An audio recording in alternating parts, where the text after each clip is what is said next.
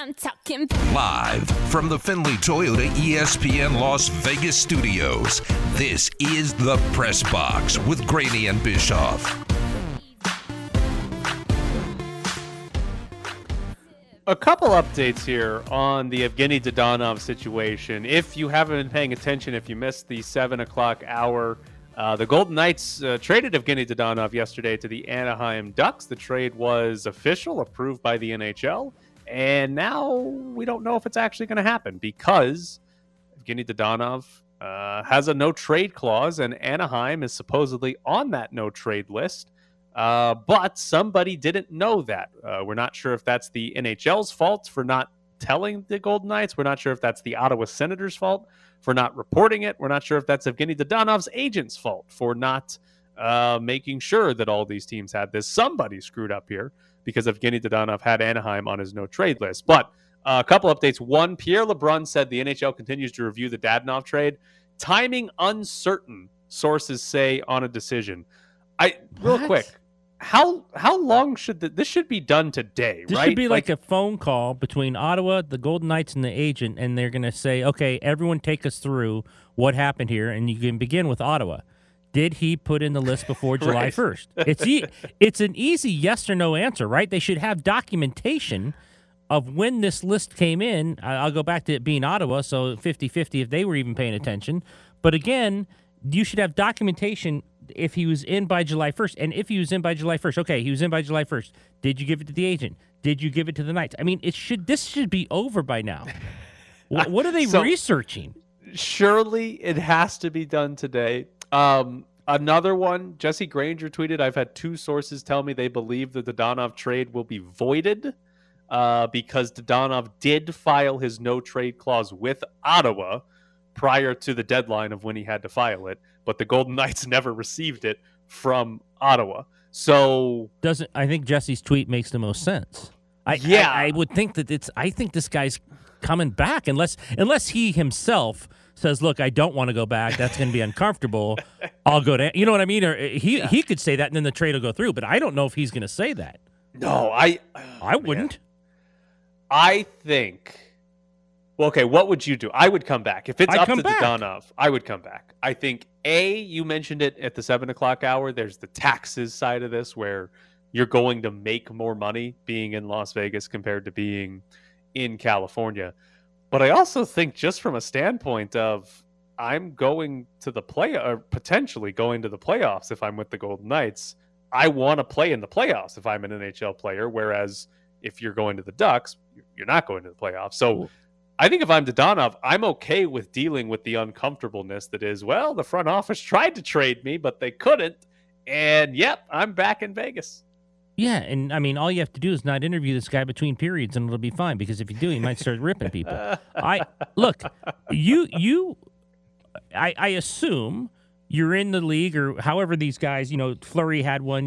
I think Stone has one. I think you get to a certain level where you have these, these no trade to 10 teams. It seems like in hockey, that's a lot of these guys have them.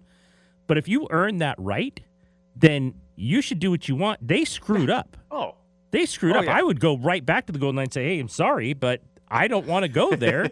And I told you guys, I told Ottawa on time a day before, I don't know if it was Jesse's tweet or someone else said that he had in June 30th and the date was July 1st. And if that's true, he has every right to go back to the Knights. This is the one person that is not at fault in any of this is the player. No, not at all. Because imagine this with Evgeny Dadonov, by the way. He sat down one day. He in contract negotiations, he got a 10-team no-trade list, right? Which I imagine is that's a sticking point when you're negotiating with a team on a contract, right? Hey, we don't want to give you a no-trade clause. Well, I want one. Well, we'll do 10 teams. Right. And then he sat down at some point and he thought through, okay, what 10 teams do I not want to go to? What 10 teams am I saying, no, thank you. You can't trade me to those 10 teams. So he probably put a lot of thought. What 10 teams were on his list? And then he actually gets traded to one of those teams that he sat down and said, no, I refuse to go there. It is unbelievably bad from somebody in the league. Maybe it's Ottawa. Maybe it is the NHL. Combination of both. I guess there's a chance the Golden Knights still have some blame. Well, okay, let me ask you this on the Golden Knights side of things. From like a fan and media perspective, right? We don't get contracts. We're not able, they're not public knowledge. It's not like other sports. We don't know what Pete DeBoer or anybody makes. We can't see contracts. So nobody really knows Evgeny Dodonov's no trade list. But these things get reported, right? An agent or a GM will tell a reporter, hey, anonymously, this is the details of the contract. He's got a 10-team no trade clause, right? That'll get reported a lot. For example, William Karlsson has a 10-team one. Jonathan Marchessault, I think, it's an 8-team one or something like that. The Golden Knights have guys that have sort of this 10 or 8-team no trade clause. The part that's confusing from a media or a fan perspective is if you go capfriendly.com is a terrific website to see every team and all their contracts and where they are against the cap. Mm-hmm. If you had gone to Cap Friendly yesterday or the day before Evgeny Dodonov had been traded, and you went to Evgeny Dodonov, you would see modified no trade clause 10 teams. Cap Friendly had that. Now, they don't have the 10 teams, but Cap Friendly had that. And if we're looking at the Golden Knights here, wouldn't they be aware of that? Wouldn't they know that, hey, Evgeny Dodonov reportedly has a 10-team no-trade clause? Even if it wasn't officially submitted to them, shouldn't they be aware that he has that? And I mean, I guess you should be aware. I guess you should be aware of everything if you're going to move a guy. I guess it should be your responsibility to know everything about him and everything about his contract.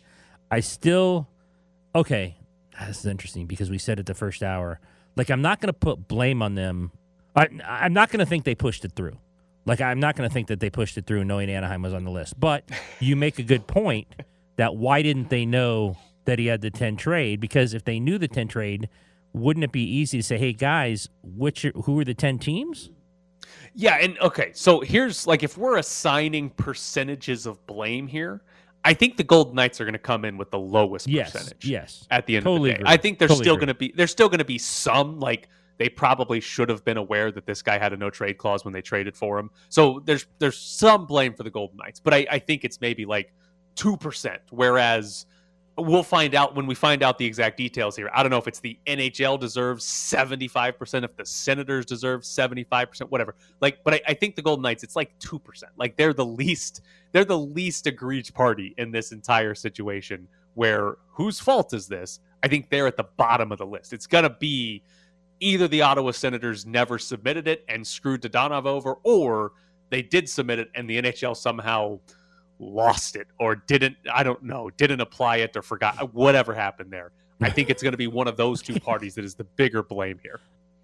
So if this trade does get reversed and Dodonov comes back to the Knights, which it's looking like it will, do the Knights go to him and say, you know what, sorry, this was a cap move.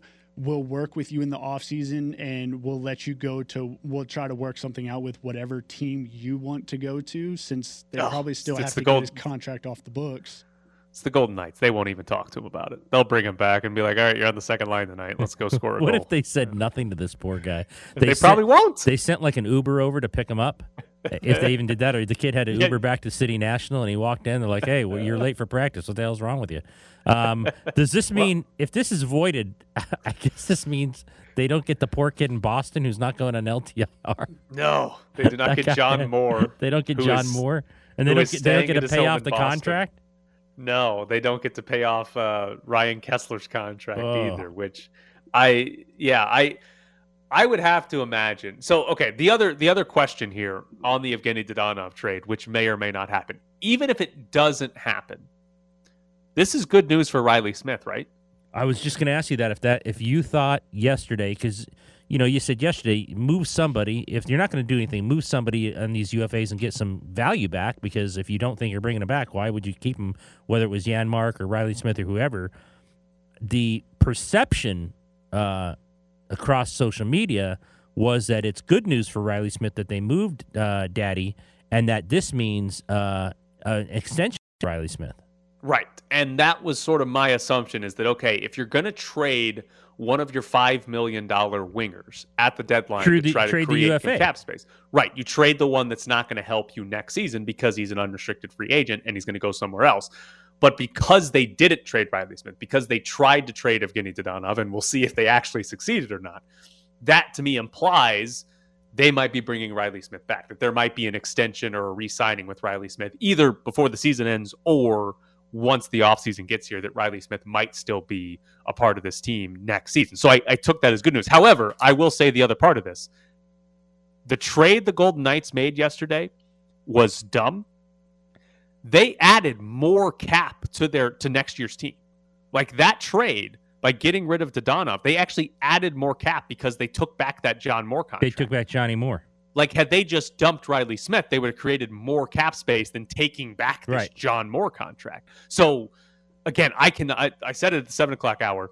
If you're the Golden Knights today, I think you want this trade to be voided. I think you are better off without this trade going through and deal with the awkwardness of Evgeny Dadonov having to come back. But I think you're better off because your team, again, I don't get the trade. Like, it doesn't help them now because you're losing Evgeny Dadonov right now, who could help. You just got shut out last night. You could have had a guy who scored 5 in his last 7 play. Like, it doesn't help them right now.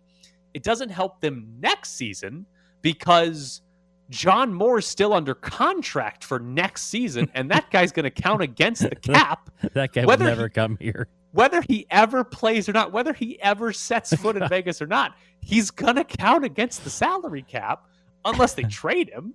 And it doesn't help them now. It makes it harder next season because they just added this guy's cap, John Moore's cap, to their roster. The only benefit it gives them is potentially like 6 games of Mark Stone at the end of the year. And that seems to be much less significant than John Moore on your cap next year and not having Evgeny Dadonov right now when you're playing games you need to win to go to the playoffs. They better tell the kid who, the locker room attendant who takes the names down and puts the new ones up, because that Dadonov kid's going to come back today and it's going to be, who the hell's John Moore? It's going to say Moore. It's going to say Moore. Where'd my locker I know go? English is my second exactly, language. but I know that doesn't say Dadonov on there. That's not my last What if John name. Moore just comes to Vegas for vacation in the summer and says, I got to check in with the team? Like, I goes over? gotta collect my checks. Yeah, they haven't set up direct deposit Exactly. yet. I gotta go collect. I got to go my- to City National to get all my money. He'll be here for the first round of playoffs. Yeah, Yeah. exactly. Yeah, a watch party with John Moore. Yes. That'll be the PT fan Bug. event when the Golden Knights are in the playoffs. Is come watch the Golden Knights in the playoffs with John Moore. I can't wait for him to get healthy, playing with another NHL team, and he get a tribute video Oh, that would be awesome. for the 12 hours that he was a Golden Knight before this trade gets Will voided. Dadonov get one if he comes back with Anaheim? Has he done enough? Has he been in? Put it this way: has he been in enough videos? No, Ed. Dadonov gets one. What if he gets one if he comes back to the tomorrow Golden night? Knights? Yeah, tomorrow He night. comes back to the Golden Knights, and their next home game. They Please do welcome back, Evgeny Daddy. Be incredible. The Be only incredible. nickname I will always use. I don't use Oh, anyone else's it's- nickname except this poor guy. All right, coming up next, it's Bischoff's Briefs. Bischoff's Briefs. Son, I didn't understand a word you just said. Bischoff's Briefs. Hey, thanks. That is not a compliment. I disagree. Bischoff's Briefs. Okay, well, that was just a list of complete nonsense, but you're not totally wrong. Bischoff's Briefs. The last 2 NCAA tournaments have been littered with former UNLV players and coaches having success. Obviously, TJ Otzelberger this year is in the Sweet 16. Took a team that was 2-22 last year and got into the Sweet 16. But if you look back over the last few years, and I'm curious, which of these do you think is harder for UNLV fans to look back at and sort of swallow? Is it A, TJ Otzelberger going to the Sweet 16 1 year after dumping UNLV with a 2-22 Iowa State team? Is it B, Chris Beard taking Texas Tech to the Final Four 2 years after he left UNLV, being the coach for a whole 2 weeks, and now he's at Texas, where granted they got knocked out in the round of 32, but is still having success with Texas, still in the NCAA tournament? Or do you think it hurts more from a player level because you've got, Jonathan Chamba-Chachua? He won the national championship at Baylor. There's also Caleb Grill, who's with TJ Otzelberger at Iowa State as one of their rotational players. And then there's Arthur Kaluma, who is a starter at Creighton. He had 24 points in their loss to Kansas in the round of 32. Kaluma was committed to coming to UNLV under TJ Otzelberger. When Otzelberger left, Kaluma decommitted and ended up at Creighton. But that very easily could have been Arthur Kaluma scoring for UNLV in the NCAA tournament. Which of those do you think UNLV fans look at and think is like hurts the worst for where UNLV is right now? I think because it's what they've seen last is TJ Otzelberger leaving. I think they think he went and got a two-win team. He's in the Sweet 16. They probably think he could have done that here. You know, the player Kaluma, he was going to come with TJ. And then Chris Beard, like you said, he was here, so he was, I'm sure he would have won here, but he was here 2 weeks before Texas Tech sent the 2 planes to get him. I think it's TJ Otzelberger. I think watching him through this tournament, as I've seen on social media, watching him through and getting to the Sweet 16 really, really bugs people. So I think that is the right answer, because Chris Beard is probably the one that UNLV fans should be the most mad at because he took a job for 2 weeks and then left. Like Otzelberger, granted, he left early and his last team wasn't very good, but Otzelberger at least coached the team for a game and 2 whole seasons, whereas Beard didn't even make it that far. And the other part with Chris Beard is that even if Beard had stayed at UNLV, even if he had turned down Texas Tech and said, I just took this job, I gotta honor that, he would have been gone after a season or 2 anyway. That's been Chris Beard's entire career. He jumps from job to job. He left Texas Tech after a couple of years to go to Texas. So Beard, even if he doesn't take the Tech job right away, he's still leaving UNLV pretty soon. The Otzelberger one has to be the one that hurts the most, simply because there was no other school that was going to offer TJ Otzelberger a job that he would have left for. It was only Iowa State. That is the only power conference school that was going to offer him a job last offseason. He hadn't really done anything at UNLV. I mean, his biggest accomplishment was they ended San Diego State's undefeated season in the COVID year. Like, he hadn't done anything. So there's no way another school was going to offer him. If Steve Prohm, the head coach at Iowa State before Otzelberger, if he goes, instead of 2-22, if he goes, 10-14 and keeps that job, Otzelberger's probably at UNLV. TJ's the coach this season, right? Like, he doesn't go anywhere. And here's the other part of this. And the Zayon Collins part of this deserves a big caveat because he killed a guy in a car crash, right? Like, I mean, that happened with Zayon Collins, and that, blew up an entire recruiting class from the UNLV standpoint. But there is a scenario where UNLV has TJ Otzelberger coaching the team this year. Zayon Collins doesn't get in that car crash. He's the starting point guard of the team. He's the best player on the team. Arthur Kaluma, again, just scored 24 on Kansas in the round of 32. Arthur Kaluma is the second best player on this team. Bryce Hamilton returns and maybe he's the second best, but Bryce Hamilton returns, and that's your big 3 under TJ Otzelberger. There's that's not too far from reality. That could have been this season. That could have been an NCAA tournament team. UNLV's probably in the NCAA tournament if that happens. I mean, in all seriousness, that's not that far away from having been reality for UNLV, and it didn't happen. I mean, obviously a lot of things, one extremely horrible thing happened and stopped all that, but that's not far from reality. I think if you look back on it, it's brutal for UNLV fans. I mean, that's how close you were. And that's the other part of this, is that you look back, Tina Kunzer-Murphy hired Chris Beard. I mean, the guy took Texas Tech to a Final Four. Yeah. He's at Texas now. Desiree Francois hired TJ Otzelberger, who, again, 6 years as a head coach. He's been in the NCAA tournament or the NIT in 4 of those 6 seasons. The only 2 he hasn't was the 2 years he spent here. Like, UNLV has hired good basketball coaches when they fired their coaches, or when they've left or fired or whatever. And they have not been able to actually convert that into UNLV having success. It is unbelievable. Now, Tina also hired Mick Cronin. Yeah, well, she thought she hired Mick Cronin. She thought she hired him, but it was Mick Cronin. And then we found out that UNLV was on his no trade list, and that whole thing got voided because UCLA didn't put it in. Cincinnati didn't put it in. The one other thing I want to touch on here in Bischoff's briefs. There is a very distinct pattern that is 2 decades old for UNLV. For the last 2 decades, every coach that UNLV has had has either left for a Big 12 job and had immediate success, or never gets a head coaching job again. Charlie Spoonhour, if you go back, he was UNLV's head coach for 3 years, did not go to the NCAA tournament with UNLV. He retired, so he didn't get fired and couldn't get a job. He just retired. But then Lon Kruger came along. 7 years as head coach at UNLV, went to 4 NCAA tournaments.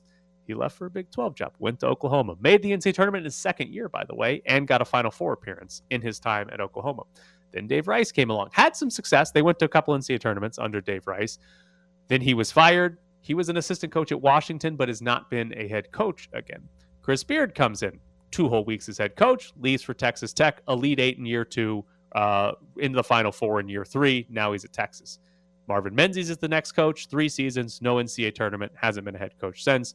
Then Otzelberger, 2 seasons as head coach, no NCAA tournament, but leaves for Iowa State, is in the Sweet 16 in year 1. So what you have is Charlie Spoonhour, never coached after leaving UNLV, head coach. Lon Kruger left for a Big 12 school. Dave Rice, never head coach again. Chris Beard left for a Big 12 school. Marvin Menzies, never head coach again. TJ Otzelberger left for a Big 12 school. So if that pattern continues, this is the only head coaching job Kevin Kruger will ever have. Because the next in line is to never be a head coach again. All right. Hope he's not listening. I hope he's not either. But that's the pattern. I feel bad for him. It is amazing that has happened. 6 straight coaches over 2 decades either never coach again 12. or go to a Big 12 school. So maybe Kruger bucks the trend and he just stays here forever, or maybe he bucks it and he just also leaves for a Big 12 school and he right gets after a job. Otzelberger Exactly. But that is the pattern of UNLV basketball. And that's why yesterday we had Mike on. That's why they're cursed. Oh, yeah, you're back to your curse. They've had 2 coaches. They've had 2 coaches leave for a Big 12 job in the last 5 years and have 0 NCAA tournament appearances to show for it. That is unbelievable. How does that happen? How do you lose multiple coaches to a power conference? Multiple coaches get poached by better schools, and you did not go to the NCAA tournament one time. Not once. I didn't even think of it that way. That's hilarious. They don't even have hilarious. They don't even have they went 27-4, won the regular season, but didn't win the conference tournament. They're not the St. Peter's coach who's about to get the Seton Hall job. Right. They're not a guy who goes in and makes a run and says, "Oh, you're going to get a better job out of this." Just look at Otzelberger and Menzies, right? Menzies was the head coach of New Mexico State for 9 years, and they went to 5 NCAA tournaments. They actually won a lot. And he got poached. Otzelberger was the head coach of South Dakota State. They went to 2 NCAA tournaments and 1 NIT in his 3 years. And they got poached. When coaches gets poached, it's because they've gone won to the NCAA tournament. Yes, exactly. And UNLV's had 2 in 5 years that didn't do that for them. I mean, there's at least 2 or 3 coaches each year in the NCAA tournament who get poached by bigger schools just because they win a game, which a lot of people think is kind of funny because they put so much emphasis on this event, and that's why UNLV not being there since 2013 hurts them so badly, how huge this event is and how important this event is in everyone's eyes, and they can't get back there. But that's what happens. You go to the NCAA tournament. Again, it's already been written that the St. Peter's coach is going to – now he went to Seton Hall, so that's an easy hire, but he's going to get the Seton Hall job. I feel bad for UNLV fans. I mean, this, in all seriousness, they have been very close to having competency and having an NCAA tournament in the last 8-9 seasons, and they have not had a single one because somehow the Iowa State job comes open. Somehow they lose their best recruiting class under Otzelberger. Somehow Beard's gone. They have been very close to having really good coaches and good recruiting classes leading this team, and it just none of them worked out. Right. Not a single one has actually worked out for this team to go to an NCAA tournament. Coming up next, Ryan Wallace joins the show. This isn't the Alex Ovechkin Power Hour. This is the VGK Update with Ryan Wallace. Follow him on Twitter at Ryan Hockey Guy. I'm out. All right, Ryan. I'll ask you a simple question with a difficult answer. What team does Evgeny Dadonov play his next game for? I don't know. I mean, it could be the Anaheim Ducks. It could be the Vegas Golden Knights.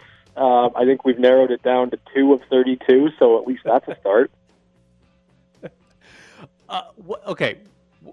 Whose fault is here? I guess we don't have enough details to actually put the blame here, but at the end of the day, do you think this ends up falling on Ottawa's Senators screwed up, the NHL screwed up, his agent, maybe the Golden Knights?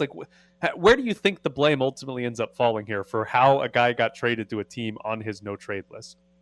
Yeah, so I think that there's kind of blame to be spread all the way around, right? It certainly sounds like the Ottawa Senators, when the Golden Knights initially traded for Evgeny Dadonov, it sounds like the Ottawa Senators either did not provide the league with Evgeny Dadonov's no-trade list and did not disclose that to the Vegas Golden Knights. But again, like, you've got a player under contract for 8 months.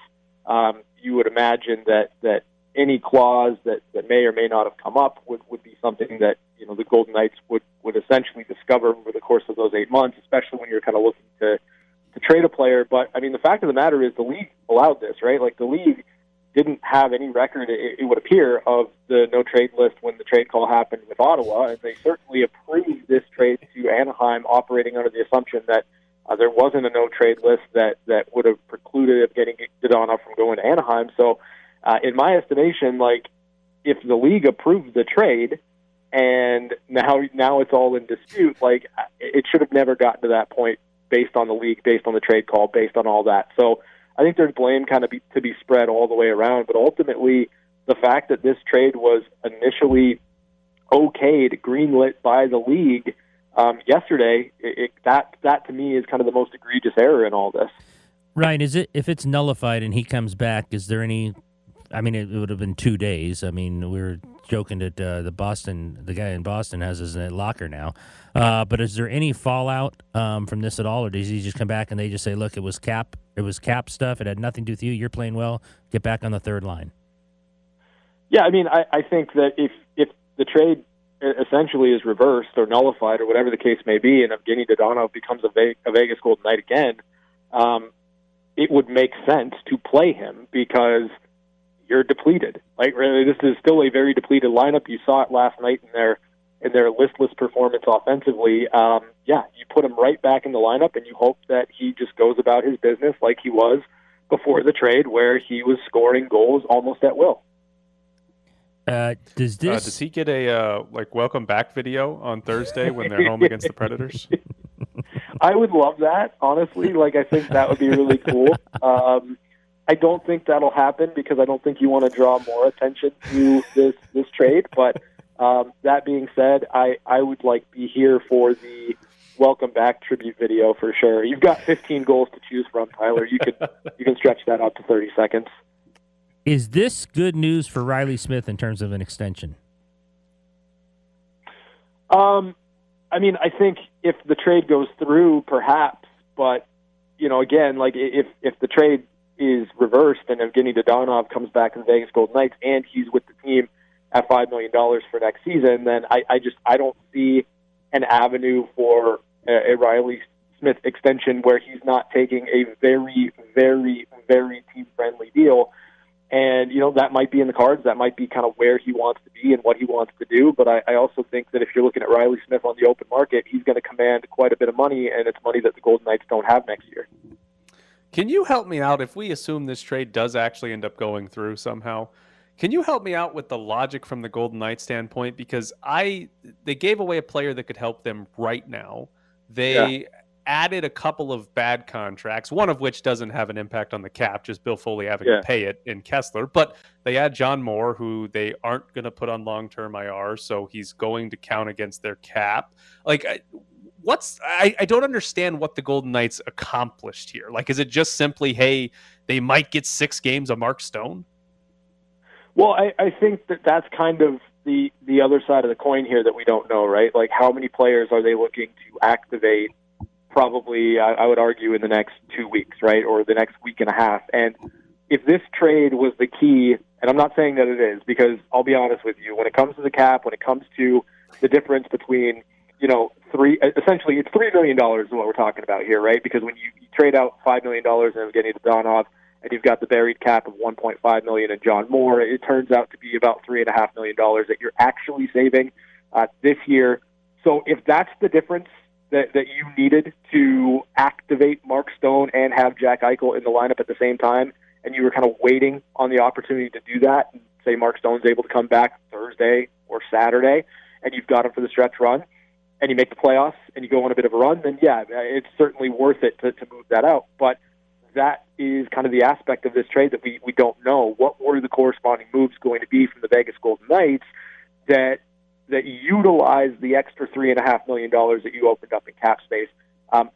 Ideally, I'm not quite sure why you bring on another contract that adds to your cap, not just for this year, but also next year, because part of the reason you're trying to move on from Dadonov now is so that you don't have that $5 million on your cap next season, but then you bring in a player that's making 2.75, buried cap 1.6, and that's going to be on your books next year too. So I'm sure there are reasons that at some point will become clear, but right now it's all a muddy track for me. So have you seen enough, even though Kelly McCrimmon said he expects Robin Leonard back, I don't know if the word soon yesterday, but he expects him back. Have you seen enough of Logan Thompson that Logan Thompson will definitely be the backup if they make the playoffs? I think Pete DeBoer's seen enough. Logan Thompson's given them a chance to win every night, and I think that's kind of where it goes right now. It's a game-to-game evaluation, a game-to-game basis. I feel like, if you're Pete DeBoer in this situation, you're going to ride the hot hand for as long as you can until Logan Thompson is not giving you a chance to win. And then if Robin Leonard's back by then, great. If he's not, you're going to have to go to Laurent Brossoit. I think the issue becomes in the playoffs, you're hopeful, right, that Robin Leonard will be healthy all the way through. But, down the stretch run, you're probably going to have to rebuild some of that confidence in Laurent Brossoit. So it can't just be Logan Thompson's net. You got to balance needing wins with trying to build up somebody else. But right now, for the foreseeable future, the net belongs to Logan Thompson. And if he continues to play well, I wouldn't be surprised if he's the guy that gets the backup spot in the playoffs. You're absolutely right. If the coach feels most confident in him, he's going to be the guy. Who starts tonight? Do you think they go back to Logan Thompson on a back-to-back? I would, but I've also kind of come all the way around to results are all that matters. You need wins, so you got to give yourself the best chance to win. And given the fact that the Golden Knights offensively just don't really have much in the lineup right now, I think you go with a goalie that's going to give you the best chance. And it certainly did not go well for Laurent Brossoit the last time he was in Winnipeg. I'm not sure that I'd try to build his confidence back in that building, but who knows? Maybe you put him back in the net. Maybe you hope that he can kind of avenge that performance from last week. And if he does, you're able to build him up a little bit in this game too. I would start Logan Thompson. I wouldn't be surprised if Laurent Brossoit gets the start, though. Oh, you start him back-to-back? Oh, yeah. I mean, wow. Like AHL, like they play 3 and 3 nights in the AHL. Like, it's not uncommon for goaltenders to start back-to-back days, so I don't think that would be an issue for Logan Thompson. He played incredibly well last night against Minnesota, and frankly, he's kind of the reason it wasn't a 6 or 7-0 defeat for the Vegas Golden Knights. Who is the Minnesota Wild's best goalie now? Is Fleury actually better than Cam Talbot? I don't know. It'll be interesting to see how that kind of plays out because, Cam Talbot had some nice stops last night, but it's not like the Golden Knights were lighting the world on fire offensively. He didn't have to do a whole lot, but he made the saves that mattered. Obviously, I think Cam Talbot's won his last 6 games, so it'll be interesting to see what that goalie controversy looks like. But hey, that's Minnesota's problem now. You guys deal with the fact that you've got 2 number 1 goalies and you're trying to figure out how that works and see how it goes for you. Have you ever drug anyone from the crease like poor William Karlsson got drugged last night? What was that about? That was weird looking at that. Yeah, I'm usually the one that gets drug out of the crease, to be honest. That's when I play hockey, I'm usually the one that falls down and people are pulling me off the pile. That's embarrassing. There's no two ways around it, and good for Nick Delorier for ingratiating himself to his new teammates and obviously his new fans there in Minnesota. But you would have liked, I think, a little bit more of a response in that situation from the Golden Knights. It was a game where nothing was going right. It was clear offensively they weren't going to do much. In that situation, I'd have loved Keegan Colasar to just go over there and start something with Nick Delorier, because that's just embarrassing. By the way, obviously the Golden Knights Ducks trade is a massive problem for the NHL, but why the hell did it take 4 hours for these trades to go through yesterday after the deadline? I don't know. You would imagine, right, that maybe there's a more sophisticated way to get trades into the queue, but I don't know, if we're using fax machines still in 2022, maybe that's a problem. I don't know. Maybe the grid went down, Tyler. I honestly, I don't know. It was a very strange and weird day. And here's the thing that I think is most interesting about all this. All the insiders have these trades before the trade calls, like in the morning up to the trade deadline. Then, like, once the deadline hits, I don't know if it's just kind of like, hey, now we can relax, now everything's good. Like, there's radio silence for like an hour and a half, 2 hours. Then all of a sudden, it's like the queue finally goes through, and then the insiders have more information on trades. Like, I don't know. It's very weird. Trade deadline day is such a crazy, odd day to begin with, and yesterday was no different. It was pretty wild for sure. Yeah. Okay. Sorry. Good computer. My bad. Hey, Ryan. Could you tell me what's your favorite alias a caller has? Yeah. Well, I like them when they're like interesting or funny. But last night we had an alias for Hudson, and that turned into a pretty fun call. So I'll go Hudson. All right, there's Jared Justice asking a question that nobody else has any idea what's happening. Okay, fine. Ryan sometimes gets callers that he's like, dude, stop calling. You ask the same question each week. So instead, they're like, I'm going to call with a different name. And it's the same question each week. It's a foolproof system. You can't beat it. Call Ryan and give him a different name every single time on the VGK post-game show over on Fox Sports Las Vegas. They got another game tonight, so another chance to do it again. Ryan, thank you so much as always for joining us. Thanks, guys. All right, we've got tickets to go see Morrissey, his Viva Mas Vegas residency at the Coliseum at Caesars Palace. We've got tickets for the July 1st show. If you want to go see Morrissey at the Coliseum, 702-364-1100 is the phone number. 702-364-1100.